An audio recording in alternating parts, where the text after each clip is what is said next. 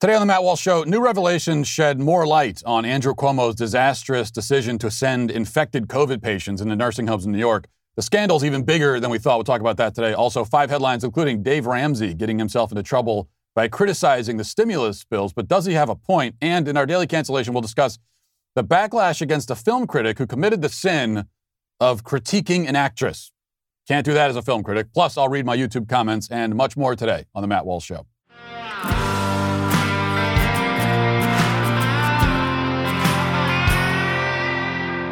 You know, if 2021 has taught us anything so far, it's that you need to be using a VPN. You don't have to give big tech websites access to your data. You might think that that's inevitable, that you have to do that, but you don't. And why should you? I choose to protect my online activity by using ExpressVPN. Ever wondered how free to access social media companies make all their money? You might think, well, advertisements and that sort of thing. Well, no, the main way they do it is by tracking your searches, your video history, and everything you click on. And then they sell your valuable data. That's the way they're making their billions.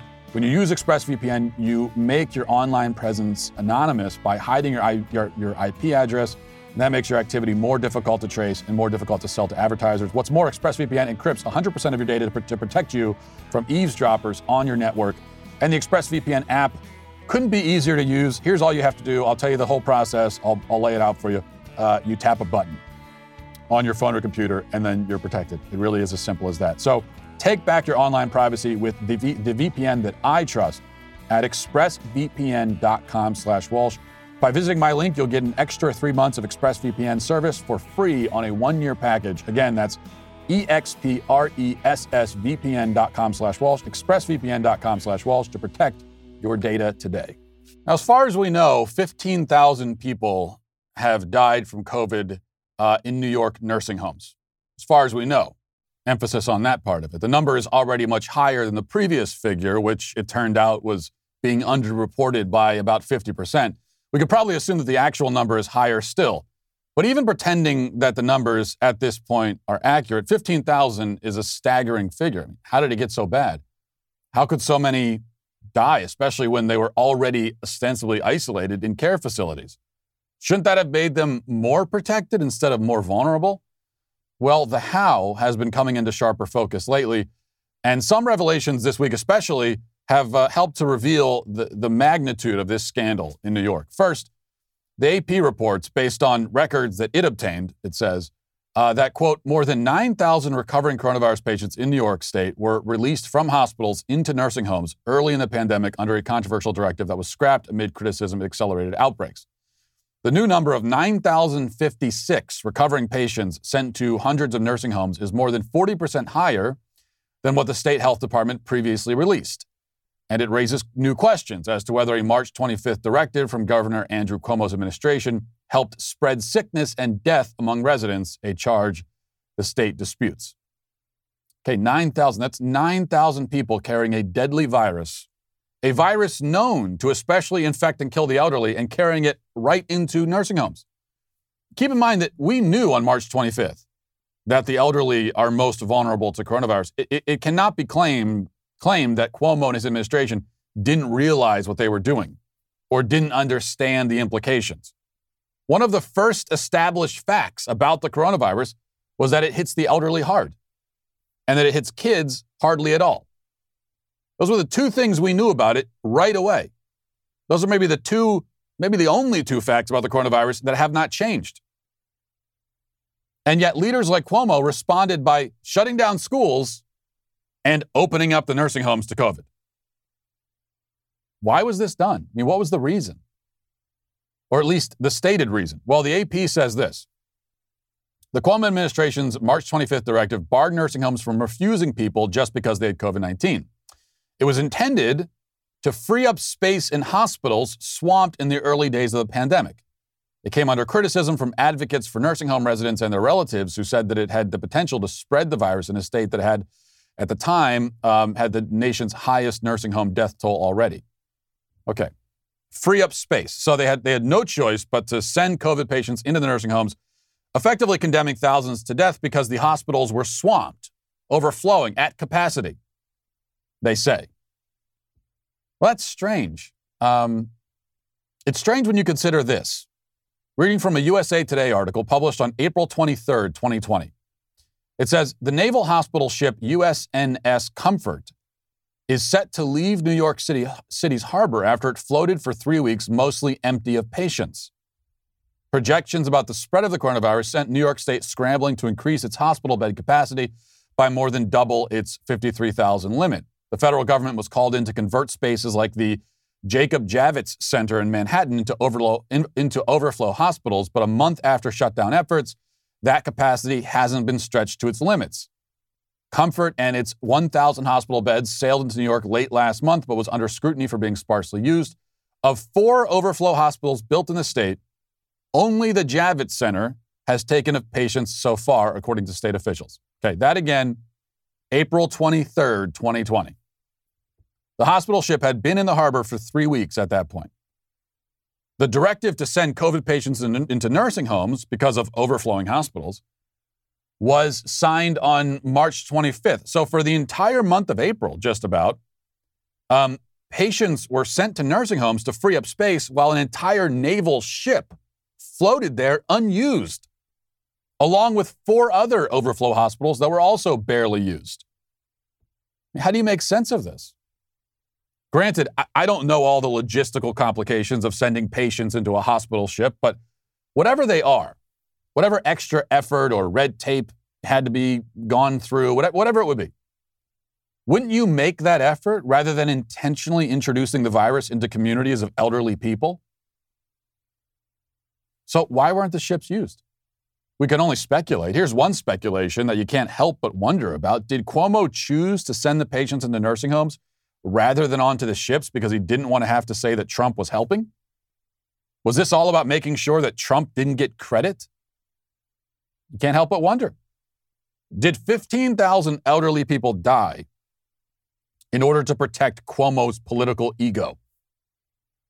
Now, this possibility becomes even more prominent when you consider another big revelation this week. This is from the New York Post. This is what they report. Governor Andrew Cuomo's top aide privately apologized to Democratic lawmakers for withholding the state's nursing home death toll from COVID-19, telling them, quote, "We froze out of fear that the true numbers would be used against us by federal prosecutors." The stunning admission of a cover-up was made by Secretary to the Governor Melissa DeRosa during a video conference call with state Democratic leaders in which she said the Cuomo administration had rebuffed a legislative request for the tally in August because, quote, "right around the same time, President Donald Trump turns this into a giant political football," according to an audio recording of the 2-hour-plus meeting. She continues, "He starts tweeting that we killed everybody in nursing homes," DeRosa said. "He starts going after New Jersey Governor Phil Murphy, starts going after California Governor Newsom, starts going after Gretchen Whitmer." And the Post report continues, "In addition to attacking Cuomo's fellow Democratic governors," DeRosa said, "Trump directs the Department of Justice to do an investigation into us, and basically we froze." Okay, if this is true from the New York Post, and I see no reason to think that it isn't, then we have an admission of a cover-up, and one of the worst cover-ups in American history. That's not an exaggeration. This is easily, without question, one of the country's deadliest political scandals. We're talking about decisions that were made for political self-serving reasons, it would seem, that directly led to the deaths of thousands of people. More from the Post. Quote, "But instead of a mea culpa to the grieving family members of more than 13,000 dead seniors or the critics who say the health department spread COVID-19 in the care facilities with a March 25th state health department directive, DeRosa tried to make amends with the fellow Democrats for the political inconvenience it caused them. She said, 'So we do apologize. I do understand the position that you were put in. I know it's not fair. It was not our intention to put you in that political position with the Republicans.'" Yes, a political position with the Republicans. That's the concern here. Not, all the dead bodies. Not the position you put your elderly citizens in, the position of lying in a damned coffin. Well, let's not forget, while this was all going on, infected patients sent into nursing homes, thousands of people dying, a cover-up happening, Andrew Cuomo, the guy behind it all, was being awarded an Emmy for his press briefings. And he signed a book deal to brag about his COVID leadership. And he was going on CNN for cutesy interviews with his little brother. Let's all remember this. You know what? I understand. This is the normal swab I'm holding up here now for everybody at home. A very valuable object. There's only one company in the entire country that makes these up in Maine. All right, here's the swab. Is it true that this was the swab that the nurse was actually using on you, and that at first it went into your nose and disappeared, so that in scale, this was the actual swab that was being used to fit up that double-barrel shotgun that you have mounted on the front of your pretty face? See, I said I was going to be nice and sweet. I just want a yes, no. And was it trying. This? I was trying. Or was it this? Very hard. Look. Which was it? Oh, isn't that so cute and sweet? Isn't that so funny? You know, in hindsight, that's one of the most embarrassing moments for the American media ever. Well, not in hindsight. It was embarrassing at the time, too. Cuomo will continue to get this kind of treatment from the media, no matter what's revealed about it, because they're invested in the narrative that Trump and Republican governors are the ones who botched the COVID response. That's the narrative. They cannot waver from it. But the reality is clear. There's plenty of evidence that Andrew Cuomo was guilty of criminal negligence and rampant abuses of power.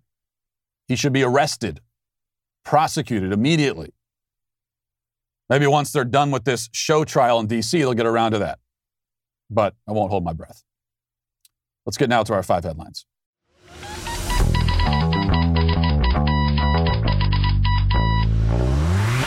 I think maybe we can agree that there is no benefit, no real silver lining to having acne. It's not anything anybody wants. We can't agree on much in society these days. This is one fact we can all unite around. You don't like having acne, and that's why you've got to try Proactiv. Proactiv combines gentle skincare paired with the best acne treatment for your skin. Proactiv has 3 different systems designed for your skin type. No matter your type of breakout, Proactiv combines gentle skincare paired with the best acne treatment for you. And they got the 3 systems that I mentioned. They've got Proactiv MD Advanced. That's prescription strength for stubborn breakouts. They've also got Proactiv Plus Gentle, which is for more gentle sort of skin types. And Proactiv Solution Original, that's the original system. It's suitable for all skin types. That's, if you don't know which one to grab, you just grab that one and you go from there. With clinically proven ingredients and tested by dermatologists, you get a simple 3-step system designed for you, and you can subscribe to consistently clear skin. And that way you can clear up this problem. You don't have to live with it. Right now is a great time to try Proactiv. For our podcast listeners, you can get a special offer available by going to proactiv.com/Walsh. Proactiv subscribers will receive the Hydrating Duo as a free gift. That includes 4 hydrogel masks and the green tea moisturizer. You also get free shipping. Again, visit proactiv.com/Walsh to take advantage of this special offer now. That's proactiv.com/Walsh and subscribe to Clear Skin. I just have to say, this is something I almost talked about for the Daily Cancellation, but then something else came along that annoyed me more, and so I'm doing that instead. But this is something that has plagued me for my whole life, and it happened to me again this morning when I was coming in. I was stopping at the gas station. The only thing worse than someone who doesn't hold the door for you when you're walking into a building right behind them is when somebody holds the door for you when you're too far away. And I was at the gas station. I was practically just getting out of my car. I was like 25 paces away. And this guy looks back, sees that I'm heading towards the door, and holds it for me. And I tried to give him the wave and say, no, it's fine. Go ahead. Just keep going. And he gives me the wave. Oh, I'll stand here. And so now it's just that awkward walk where I have to do that sort of half jog walk to get to the door faster than I otherwise would have. All for the sake of me not having to just do this and open it myself. I'm perfectly capable of doing that. You can just keep going. So that is a lot worse. And here's the mistake people make, and this is just the tip I'm going to give you. Walking inside a building, it's a very complicated procedure, but here's what you want to do. Because if you're walking into the building and then you look back, you do the check to make sure there's no one coming in behind you. If you catch eye contact with someone coming in behind you, now you feel like you have to hold it for them, right? And even if they're 20 paces away. So make sure when you look back, your eyes are looking down, so you'll catch just their feet. And then you can make a judgment of how many paces. If it's more than 10 paces, you just keep going, let them open the door for themselves. That's it. Okay. And at the end of the day, if they have to open the door for themselves, it's not a big deal. Always err on the side of being too rude than too polite. That's my tip. That's my etiquette tip. Take it or leave it. You probably want to leave it. Okay, speaking of Andrew Cuomo, he and him embarrassing himself. I also want to play this for you. Number one, he shared a PSA yesterday from something called Hip Hop Public Health. I don't know what that is. I don't know why it is, but it is. And, well, here it is.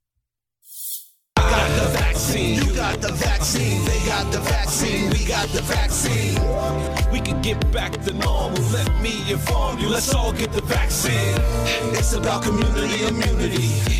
I'm talking unity for you and me. Yeah. If Doc says it's good, then trust me, it's good. Now let's all get the vaccine. All right. There is none higher. DMC, I will inspire. Time for us to trust and not debate. The vaccine, believe it's safe to take. 9 out of 10 people won't get sick. That's 90% effective and legit. This COVID thing is real and it will find you. It's killing our people. Let me remind you. Back in the days, there was polio, smallpox. Back in the days, measles and mumps, man. Back in the days, okay. Because of the vaccines. We can cut that off. Say we've seen about enough of that. That's going to be really effective messaging to the teens in 1988. So if there's any teenagers in 1988, hanging around, a Back to the Future type of situation, I think they're going to be that's something that they're going to be really interested in. It is just so insulting, though, because of course, in reality, they call this Hip Hop Public Health. That's the organization. This is obviously meant. It's supposed to speak to the black community, and it's just so insulting.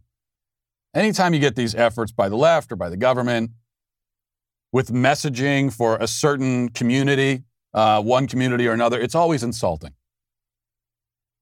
If you want people to get vaccinated, whether they're white, black, or otherwise, just say so. Give the info. We don't need the rap. We don't need Run DMC of all things. Just give the information. I think someone, regardless of their race or ethnicity, that's probably all they're really looking for, I would assume. And information's actually important. Not in the form of a rap, but here are the facts about the vaccine. Because people have questions about it. It's okay to have questions. If you're asking millions of people to inject something into their body, perfectly rational for them to have questions. So maybe just present that information in a way that is easy to understand. Okay. Number 2, Dave Ramsey is finding himself in front of the cancellation firing squad for his comments on student loan forgiveness and also the stimulus. And he was trending yesterday because people were very upset about this. And let's take a listen to his offensive remarks, and we'll decide if they really are all that offensive. This is a political gimme by progressives simply trying to buy votes. And we know that because when you go from 10,000 in forgiveness to 50,000 in forgiveness, the people who benefit are not lower income people. The vast majority of people that have an average income or less have less than $10,000 in student loan debt. Mm-hmm. The vast majority of people who would be blessed by moving it from 10 to 50 are high income earners. So again, this is all political rhetoric. It's not reality. You come from an interesting perspective. You talk to Americans across the country every day on your radio program. Yeah. What do you believe is the right number or the right answer for the next stimulus check?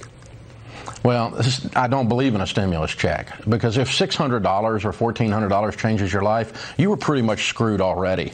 You got other issues going on. You have a career problem, you have a debt problem, you have a relationship problem, you have a mental health problem. Something else is going on if $600 changes your life. And that's not talking down to folks. I've been bankrupt. I've been broke. And I work with people every day who are hurting. I love people. I want people to be lifted up. But this is, again, it is just political rhetoric, and it's just throwing dollars out there. It's peeing on a forest fire. Okay, so that's what people were crying about, which, first of all, agree or disagree, just the crying about it, give me a break. You're talking down, you're being, just shut up. You're not actually offended by that, so stop it.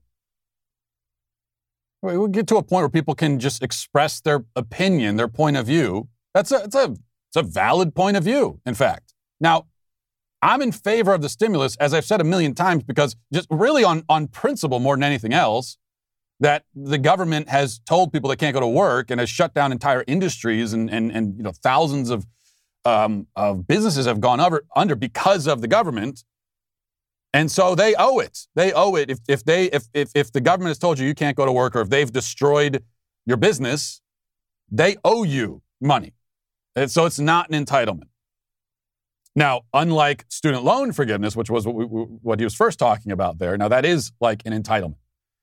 An entitlement in the sense, in the way that word has been used historically in this country, which is that when we talk about entitlements, usually we're talking about people getting money that they're not actually entitled to. So with a stimulus, the irony is that actually, in another sense, in a very literal sense, that is an entitlement because you are actually, in this case, entitled to it. So that all gets very confusing. But as far as the stimulus goes, this is the government's fault for shutting down the economy, and they owe it. So that's my take on it. However, it's also true that $600 or $1,200 or $2,000, that's not going to solve anybody's problem. If you've been bankrupted or your business has been destroyed by the lockdowns, then $600, even $2,000, that's not even a Band-Aid. So it is a question. How many people in the country right now are in a position because of the lockdowns where they're really hurting, but all they need is $1,200, and $1,200 is gonna solve everything? Does anyone fall into that category? I think there are a lot of people who've done okay through the lockdown because their industry wasn't that affected by it. That's the case, by the way, for the media, of which I am in the media. So there's a lot of people that are doing fine, or they're in another industry where they could work from home. It's a lot of people, and they don't need the money. They shouldn't get anything. A lot of them will get money, but they shouldn't because they don't need it. If you have been working through the pandemic and have not taken a big hit in your paycheck, you should get $0. Why should you get anything? I think many of us have been in the situation, maybe especially recently, where you just feel like you can't get ahead of your finances. It's not a fun situation to be in. If you've ever felt like no matter how hard you work, you just can't seem to get ahead. If you look back the past few years and you feel like you never have enough money in the bank, or you only have enough to pay your bills, and so you put it in, it's like putting it into a sieve and it just drains right out again. That's not really the American dream, is it? That's not what we're all hoping for. Times are tough right now, and a lot of people have racked up all sorts of debt, whether it's credit cards, consolidation loans, store cards, even those payday loans that have a high interest rate over 100%. Life's been tough, but the good news is Turbo Debt is here to help. Turbo Debt is a solution to these problems. Banks want to keep you in debt. That's the fact. They only make money when you pay interest, and so they have an interest in you having to pay it. Almost 70% of Americans die with credit card debt and no money in the bank. You don't want to be one of those. Turbo Debt helps with credit/retail cards, personal loans, payday loans, medical debt, all of that. They're going to help you out. Think about how much you pay every month to credit cards versus going into a bank and savings. If you're paying $500 a month, that's $6,000 a year. In just 5 years, you would have $30,000 in cash in the bank if you didn't have these high interest credit cards. So if you have over $10,000 in credit card, personal loans, medical, or payday loans, they can help. This is what you have to do. Go to turbodebt.com/Walsh. That's www.turbodebt.com/Walsh for a free consultation. So if you're in that category, you shouldn't get anything. But when you look at the people who have been legitimately devastated financially by this, what is $600 or $1,200 or $2,000 going to do for them? Not much. Although I would say it's better than nothing. But the point is, the real thing that we can do for those people is we get the economy open. You let people go back to work. You let restaurants serve customers again. And not with a capacity of 10% or whatever crazy thing they're doing, or you have to feed them outside like dogs. That's the real solution. But his point there, it's not unreasonable. It's not irrational. If you're crying about it, just get over yourself. Look, anytime the government is talking about spending trillions of dollars, it's good for people to criticize that, even if you agree with it. There should be an open debate. There should be no criticism of a government spending bill that's out of bounds or out of line. The rest of what he said about the student loan forgiveness is 100% right. You talk about $50,000 of student loan forgiveness. Who are the people who have $50,000 of student loan debt? Who are these people? Are these for the most part poor people with $50,000 of student loan debt, or blue collar workers, or retail workers at Walmart? No, for the most part, these are upper income people. And so that is a bailout for upper income privileged people. That's what a $50,000 student loan forgiveness is.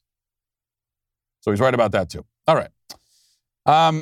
Number 3, I want to play this for you. Ron DeSantis proving why he's our 2024 candidate. Let's play this. The media is worried about that, obviously. You guys really love that. You don't care as much if it's a, quote, peaceful protest, and then it's fine. You don't care as much if they're celebrating a Biden election. You only care about if it's people that you don't like. So I'm a Bucs fan. I'm damn proud of what they did on Sunday night. And so in terms of the UK variant, here's what we know. We know, based on all the evidence, that these vaccines are going to be effective against that. And that's really the main concern. I mean, we're getting our seniors vaccinated. We've not seen any data or any evidence to suggest that these vaccines are not effective. And so if we get the seniors vaccinated, we're going to be good, and that's what we're going to do. If there's data that comes out, not an academic model. Yeah, I guess I should have set that up a little bit of framing there. He was responding to a question about all of the Bucs fans in Florida that were out celebrating, the victory, and maybe they were wearing a mask or maybe they weren't. And his response was exactly what you just heard. Like, well, I didn't hear you asking that about BLM protests. You weren't talking about that when people were in the street. That's the most egregious thing of all, is when you think about for a couple of days, the Biden fans in the street dancing and celebrating. Because there you don't have the excuse. With the BLM riots, the excuse we hear is that they were protesting injustice, and this was something that people had to do. Really, they're saving lives. Actually, in the end, that's the excuse, which of course is completely bogus and ridiculous. With the Biden celebrations, though, you don't even have that bogus and ridiculous excuse. There's no excuse. These are people that were happy because their guy won, and so they're out in the street celebrating. No criticism from the media about that. That's a good response. You consistently hear Ron DeSantis responding to the media in exactly the right way, saying the kinds of things in response to their questions that like you or I would say if we were in that position. That's what I like about it. Okay. So that's someone responding the right way to a thing. Here's someone, I think, not responding the right way. Morgan Wallen, we know, the country star who got himself canceled after he was secretly recorded by a neighbor saying the N-word drunkenly to a friend, drunkenly and jokingly saying it. And next thing you know, his songs are kicked off of pretty much every radio station in the country. He's not eligible for country music awards anymore. He's suspended by his record label. All this stuff is happening. And he's already apologized for it. He apologized immediately. As soon as TMZ got their hands on the video and they contacted Morgan Wallen, he immediately apologized. But that's not enough. He apologized. It didn't have the effect he was hoping for, probably. And so here he is apologizing again. Hey, y'all. It's Morgan. I'm long overdue to make a statement regarding my last incident. I wanted to collect my thoughts, seek some real guidance, and come to you with a complete thought before I did. I was made aware of the video being posted to TMZ with hardly any time to think before it was released to the public. I was asked if I wanted to apologize, and of course I did. I wrote many detailed thoughts, and only a portion of those got used, which painted me in an even more careless light. I'm here to hopefully show you that that's not the truth. The video you saw was me on hour 72 of 72 of a bender. And that's not something I'm proud of either. Obviously, the natural thing to do is to apologize further and just continue to apologize, but because you got caught. And that's not what I wanted to do. Yeah, I mean, I guess I'm not going to criticize him for it. I think when you're in that position, it's hard to know what are you supposed to say, right? He's already apologized. He's trying to apologize again. So I understand why he's doing it. But at the same time, the problem is, like we talked about already this week, the people who are calling for his cancellation and want his career to be destroyed over this and are celebrating over the fact that it has effectively been destroyed, at least for now, there's just nothing you can say to them. It doesn't matter. Forgiveness is not part of the bargain. They don't care because they don't care about the initial offense. They weren't really offended by it. No, let me tell you, not one person in the country was offended by that video of Morgan Wallen. Nobody. You go online and try to find an example of someone who appears to be actually offended. No, the reaction is, we got him. This is going to take him down now. All right, now we're going to take this guy down. It was like a celebratory, vengeful kind of bloodlust. For most people, they don't really care one way or another. Even if they are calling for for him to be fired and all this kind of stuff, they don't really care. There's no passion in it. It's just kind of casual. Let's destroy another person for the sake of it. But as far as the passionate people, it's vengeful. This is a guy, he's a white guy, he's a country star, lives in Nashville, suspected Trump supporter, even if he's not. He kind of fits the bill. And so, yeah, we got him. Let's take him down. That's the attitude. So there isn't any injured party for you to apologize to in reality. If there are people close to you in your life who are actually disappointed, maybe people in your family, especially as he points out, he was on a bender, all these kinds of things. Maybe he's got family members or personal friends who are really disappointed by this. Then you speak to them privately. You don't need to do it for the entire world. It's none of our business. It's not everybody in the public. We don't know Morgan Wallen. We were not involved in this. We're not injured by it. If there actually is anyone in his life who he feels he needs to, then you speak to them. Maybe he's already done that. That's enough. The apology does not need to be put on display for everyone. So continuing to address it and continuing to apologize, it's not going to have the desired effect. Because you're asking for grace and forgiveness from people who categorically will deny it. They will refuse it, no matter what you do. All right, number 5. Speaking of which, the Daily Beast is reporting on another major racism scandal, supposedly. They say, this is what they report. Once again, The Bachelor is trying to feel its way through a racism controversy, and this time it's not just a vexing contestant who's landed in hot water, but host Chris Harrison as well. On Wednesday, the Bachelor guru apologized for defending Rachel Kirkconnell after photos surfaced of the season frontrunner attending a plantation-themed party. Now, I don't know who any of these people are. I've never watched The Bachelor one time in my life. I don't know anything about the original controversy, but this is what they say. So she attended a plantation-themed party. Kirkconnell has already come under scrutiny for apparently liking racist social media posts. Now, big grain of salt there. The Daily Beast is saying that they're racist social media posts. Maybe there were. I have no idea.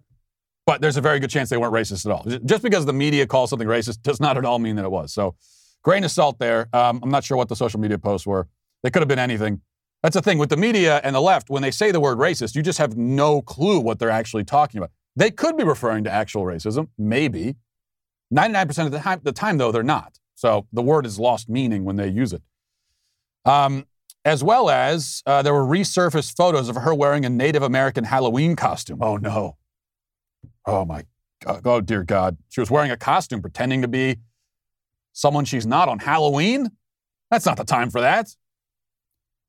These posts are only more troubling given that she's competing for the heart of Matt James, the franchise's first black bachelor in nearly 2 decades on the air. Well, why is that troubling? Matt James, maybe let him make decisions for himself? Why is it troubling to you? Maybe you let Matt James decide if he cares about the Native American costume or whatever. Why would you be troubled? During a recent conversation with Rachel Lindsay, the first black bachelorette on Extra, Harrison seemed bent on convincing the Bachelor alum that really fans have been too hard on Kurt Connell. And so that's it. That's what the host now is in trouble for. The host, Chris Harrison. He's in trouble for saying, and this is him, now he's addressing it now, he's apologizing. So he's apologizing. He was originally saying that we should accept the apology of this other person who was allegedly did a racist thing, and now he has to apologize for that. And this is his apology for saying that we should accept the other apology. This is what he says. To my Bachelor Nation family, I will always own a mistake when I make one, so I am here to extend a sincere apology. I have this incredible platform to speak out about love, and yesterday I took a stance on topics about which I should have been better informed. While I do not speak for Rachel Kurt Connell, my intentions were simply to ask for grace in offering her an opportunity to speak on her own behalf. What I now realize I have done is cause harm by wrongly speaking in a manner that perpetuates racism, and for that I am so deeply sorry. No, you haven't caused any harm. You, Chris, whatever your name is again, Chris Harrison, you've caused no harm to anyone. Nobody has been harmed. Nobody has been harmed by comments that the host of The Bachelor made about some other controversy. But remember what I said about Morgan Wallen. Forgiveness and grace are ruled out. You are not going to get it from the cancel mob. Well, here, this proves that point exactly.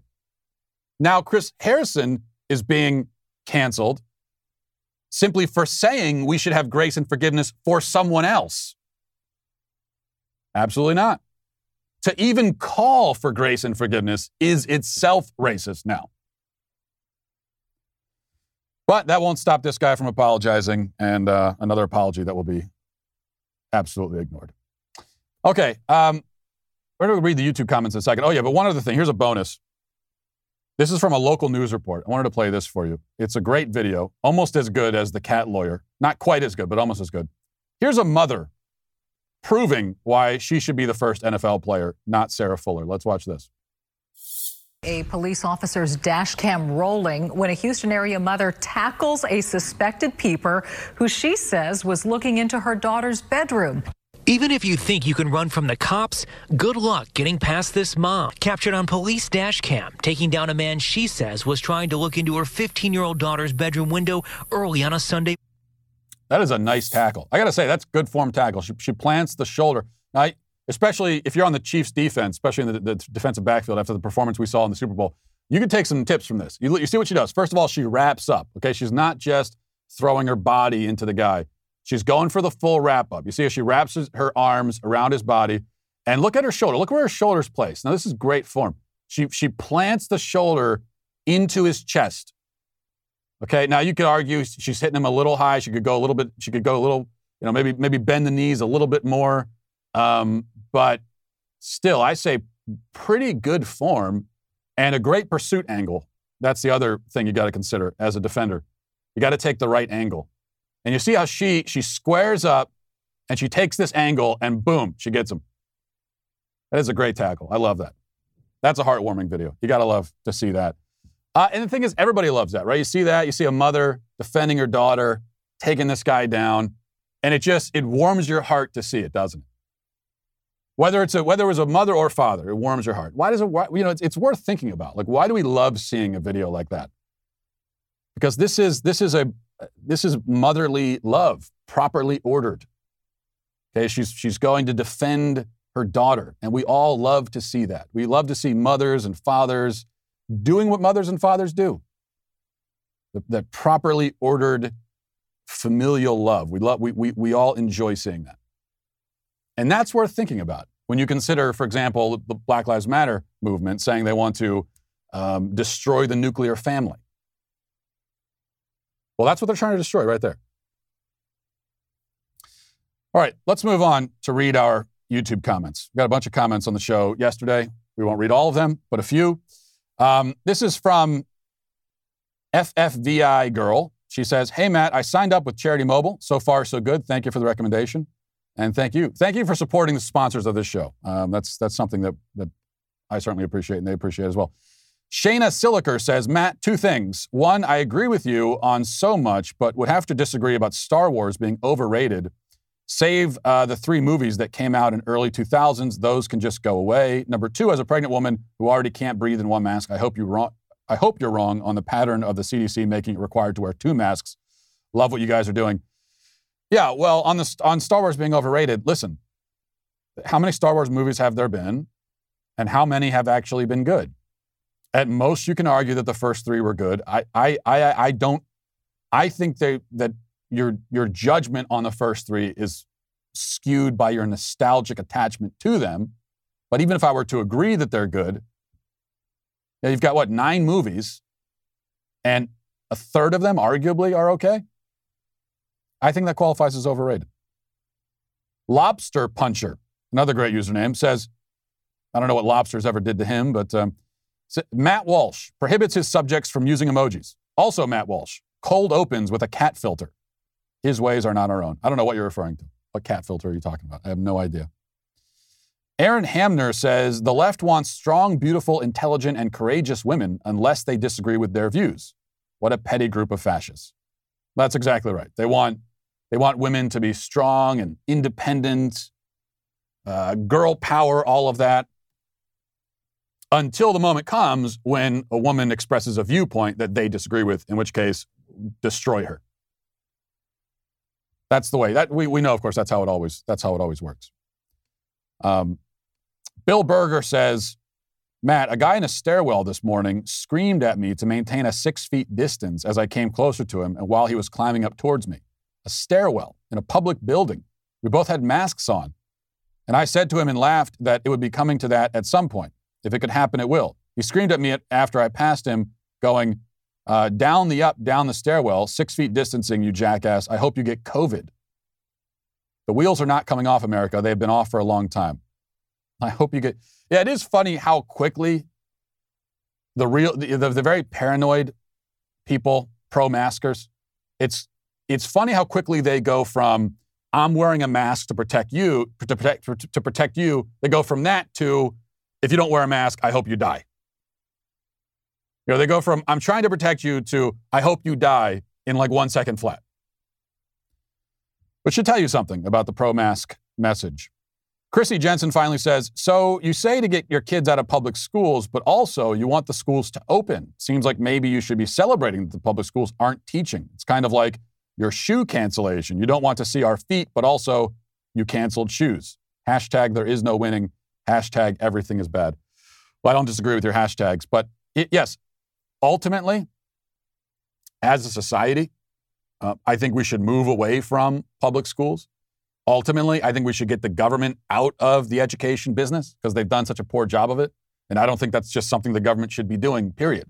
I don't think that's something we should rely on the government to do. So that's ultimately.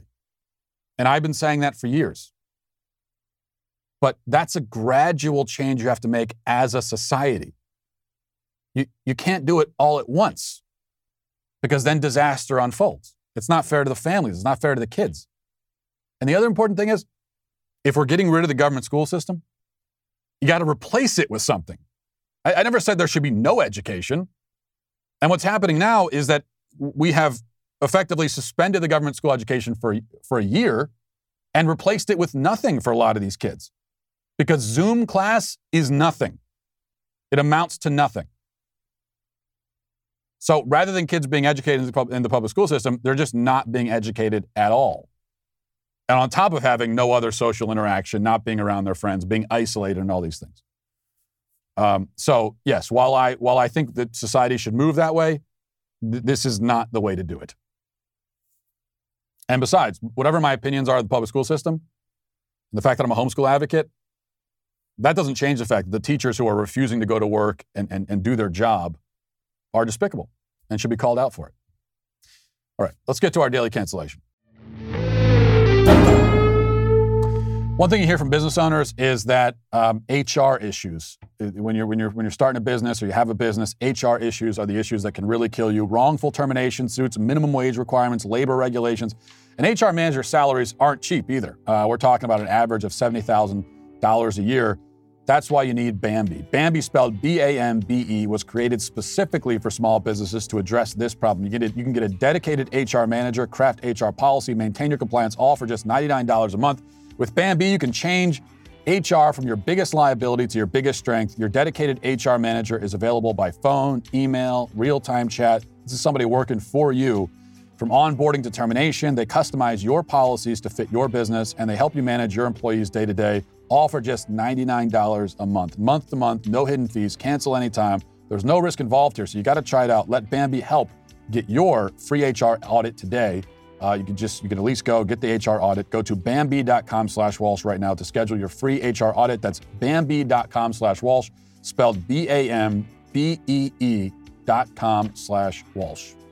And next up, please join me in a special edition of my Daily Cancellation featuring Disney Plus and their long list of double standards. More excitingly, this cancellation comes with some pretty big news, I think. The Daily Wire just announced that we'll be making a movie with Gina Carano, the Mandalorian actress that Disney just canceled. Her crime? Disagreeing with woke Hollywood. Pretty unbelievable times we're living in right now. So, you could lose your job for being an independent thinker. That's what it comes down to. But add it to the list, I guess. This was a classic Disney, happily ever after, public display of contempt for conservative opinions. The irony, however, is whether Hollywood realizes it or not, they're just encouraging conservatives to be more active in the film space, their film space. We launched Run, Hide, Fight last month, and we're very excited to have Gina on board with us for what's next on the entertainment slate. Effective now, she'll be working with the Daily Wire to develop, produce, and star in an upcoming film to be released exclusively to members. That's pretty exciting. Stay tuned for more movie details over at dailywire.com and get 25% off your membership today with code GINA. We already got the code ready for you. Don't miss out on any content. Go to dailywire.com/Walsh, subscribe, and use code GINA to get 25% off your Daily Wire membership. That's GINA for 25% off today. Now let's get to our daily cancellation. Today we're going to cancel Variety, the magazine Variety, and also Carey Mulligan, who's an actress who I actually thought was pretty good in the one thing I saw her in. Unless I'm thinking of something else, I don't know. Anyway, to understand how this cancellation came about, we must reach back in time, all the way back to January of 2020. So back then, a year ago, a film critic named Dennis Harvey wrote a review for Variety of Carey Mulligan's new film, which is called Promising Young Woman. Now that movie, according to IMDb, is about, quote, a young woman traumatized by a tragic event in her past who seeks out vengeance against those who crossed her path. Not exactly revolutionary stuff from the sound of it, but that's all right. The film critic Harvey basically liked the movie, but thought that some elements of it didn't quite work. Specifically, he thought that Mulligan's performance was maybe a little bit off. Okay, here's what he said. Mulligan, a fine actress, seems a bit of an odd choice as this admittedly many-layered apparent femme fatale. Margot Robbie is a producer here, and one can perhaps too easily imagine the role might once have been intended for her. Whereas with this star, Cassie wears her pickup bait gear like bad drag. Even her long blonde hair seems a put-on. The flat American accent she delivers in her lowest voice register likewise seems a bit meta, though it's not quite clear what the quote marks around this performance signify. Still, like everything here, this turn is skillful, entertaining, and challenging, even when the eccentric method obscures the precise message.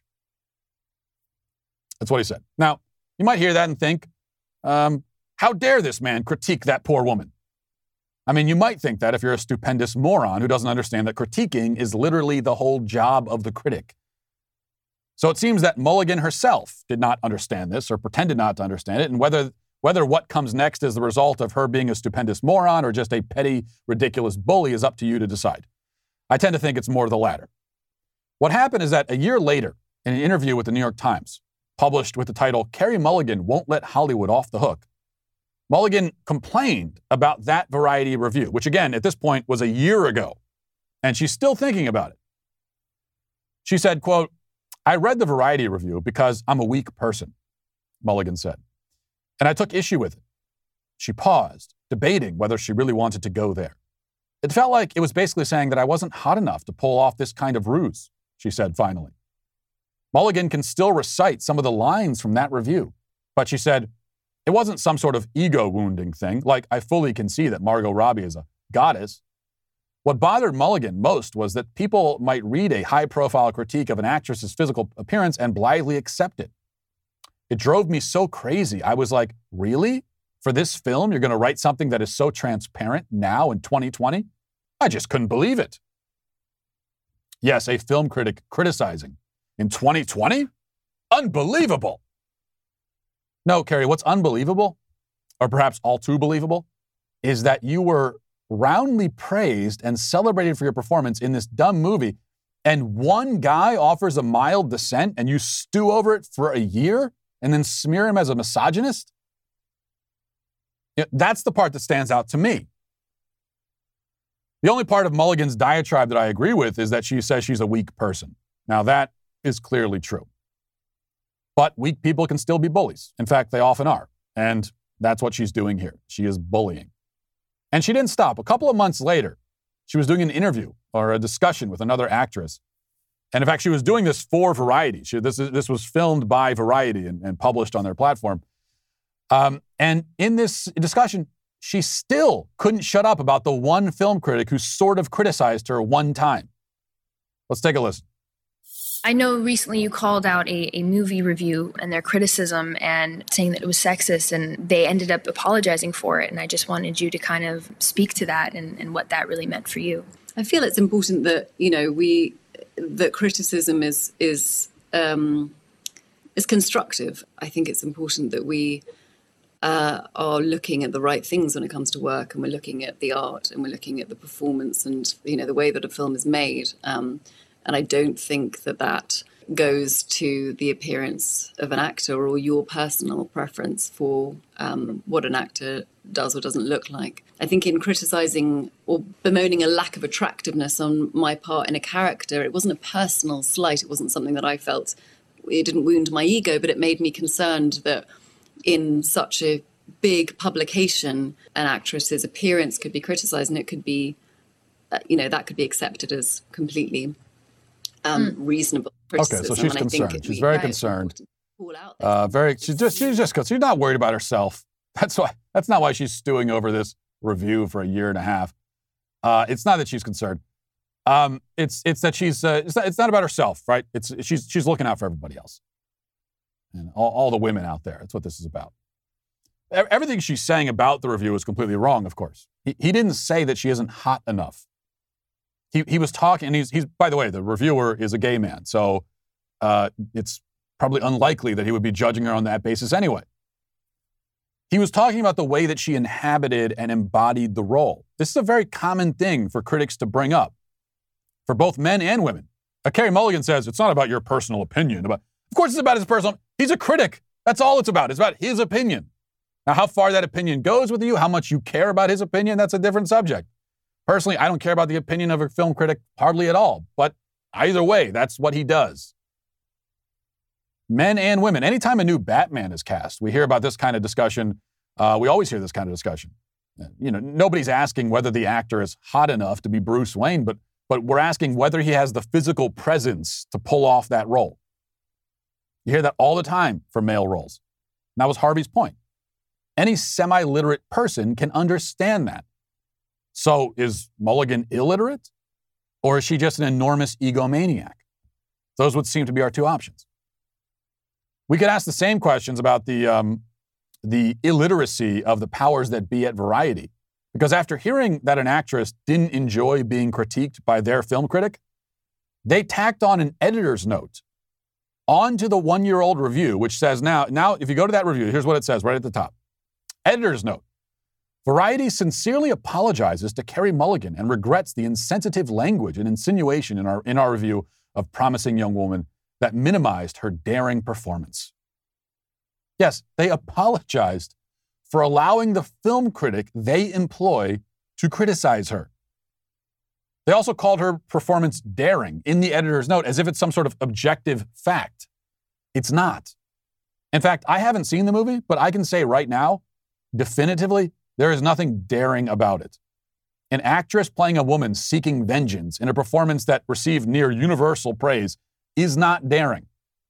Might have been a good performance, but daring? No.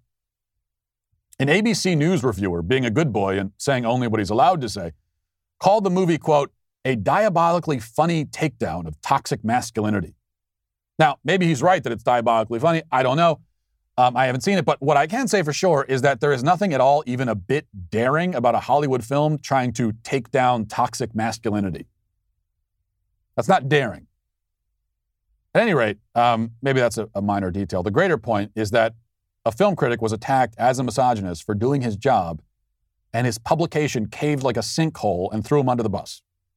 We should note also that the National Society of Film Critics did come out and defend the critic, Dennis Harvey, but it took them 2 months to do it. Because even the Society of Film Critics has to spend 2 months working up the nerve to defend the concept of being a film critic. And you would think that if the Society of Film Critics has any function at all, that's it. This is the world we live in now. The power of victimhood knows no bounds. It can even exempt an actress from criticism by film critics.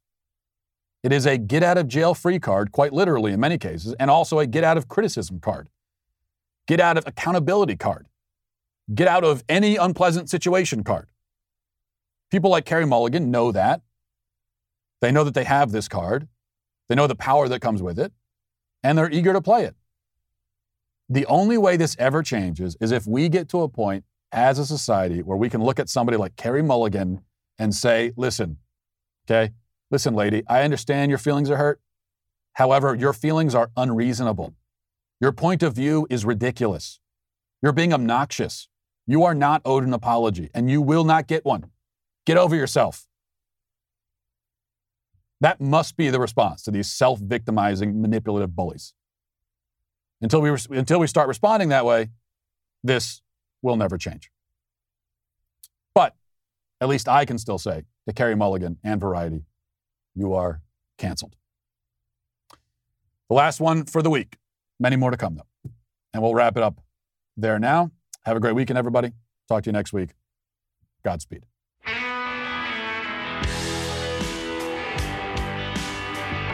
Well, if you enjoyed this episode, don't forget to subscribe. And if you want to help spread the word, please give us a 5-star review. Also, tell your friends to subscribe as well. We're available on Apple Podcasts, Spotify, wherever you listen to podcasts, we're there. Also, be sure to check out the other Daily Wire podcasts, including The Ben Shapiro Show, Michael Knowles Show, The Andrew Klavan Show. Thanks for listening. The Matt Walsh Show is produced by Sean Hampton, executive producer Jeremy Boring. Our supervising producers are Mathis Glover and Robert Sterling. Our technical director is Austin Stevens. Production manager Pavel Vodosky. The show is edited by Danny D'Amico. Our audio is mixed by Mike Coromina. Hair and makeup is done by Nika Geneva. And our production coordinator is McKenna Waters. The Matt Walsh Show is a Daily Wire production. Copyright Daily Wire 2021. Hey, everybody, this is Andrew Klavan, host of The Andrew Klavan Show. You know, some people are depressed because the Republic is collapsing, the end of days is approaching, and the moon's turned to blood. But on The Andrew Klavan Show, that's where the fun just gets started. So come on over to The Andrew Klavan Show and laugh your way through the fall of the Republic with me, Andrew Klavan.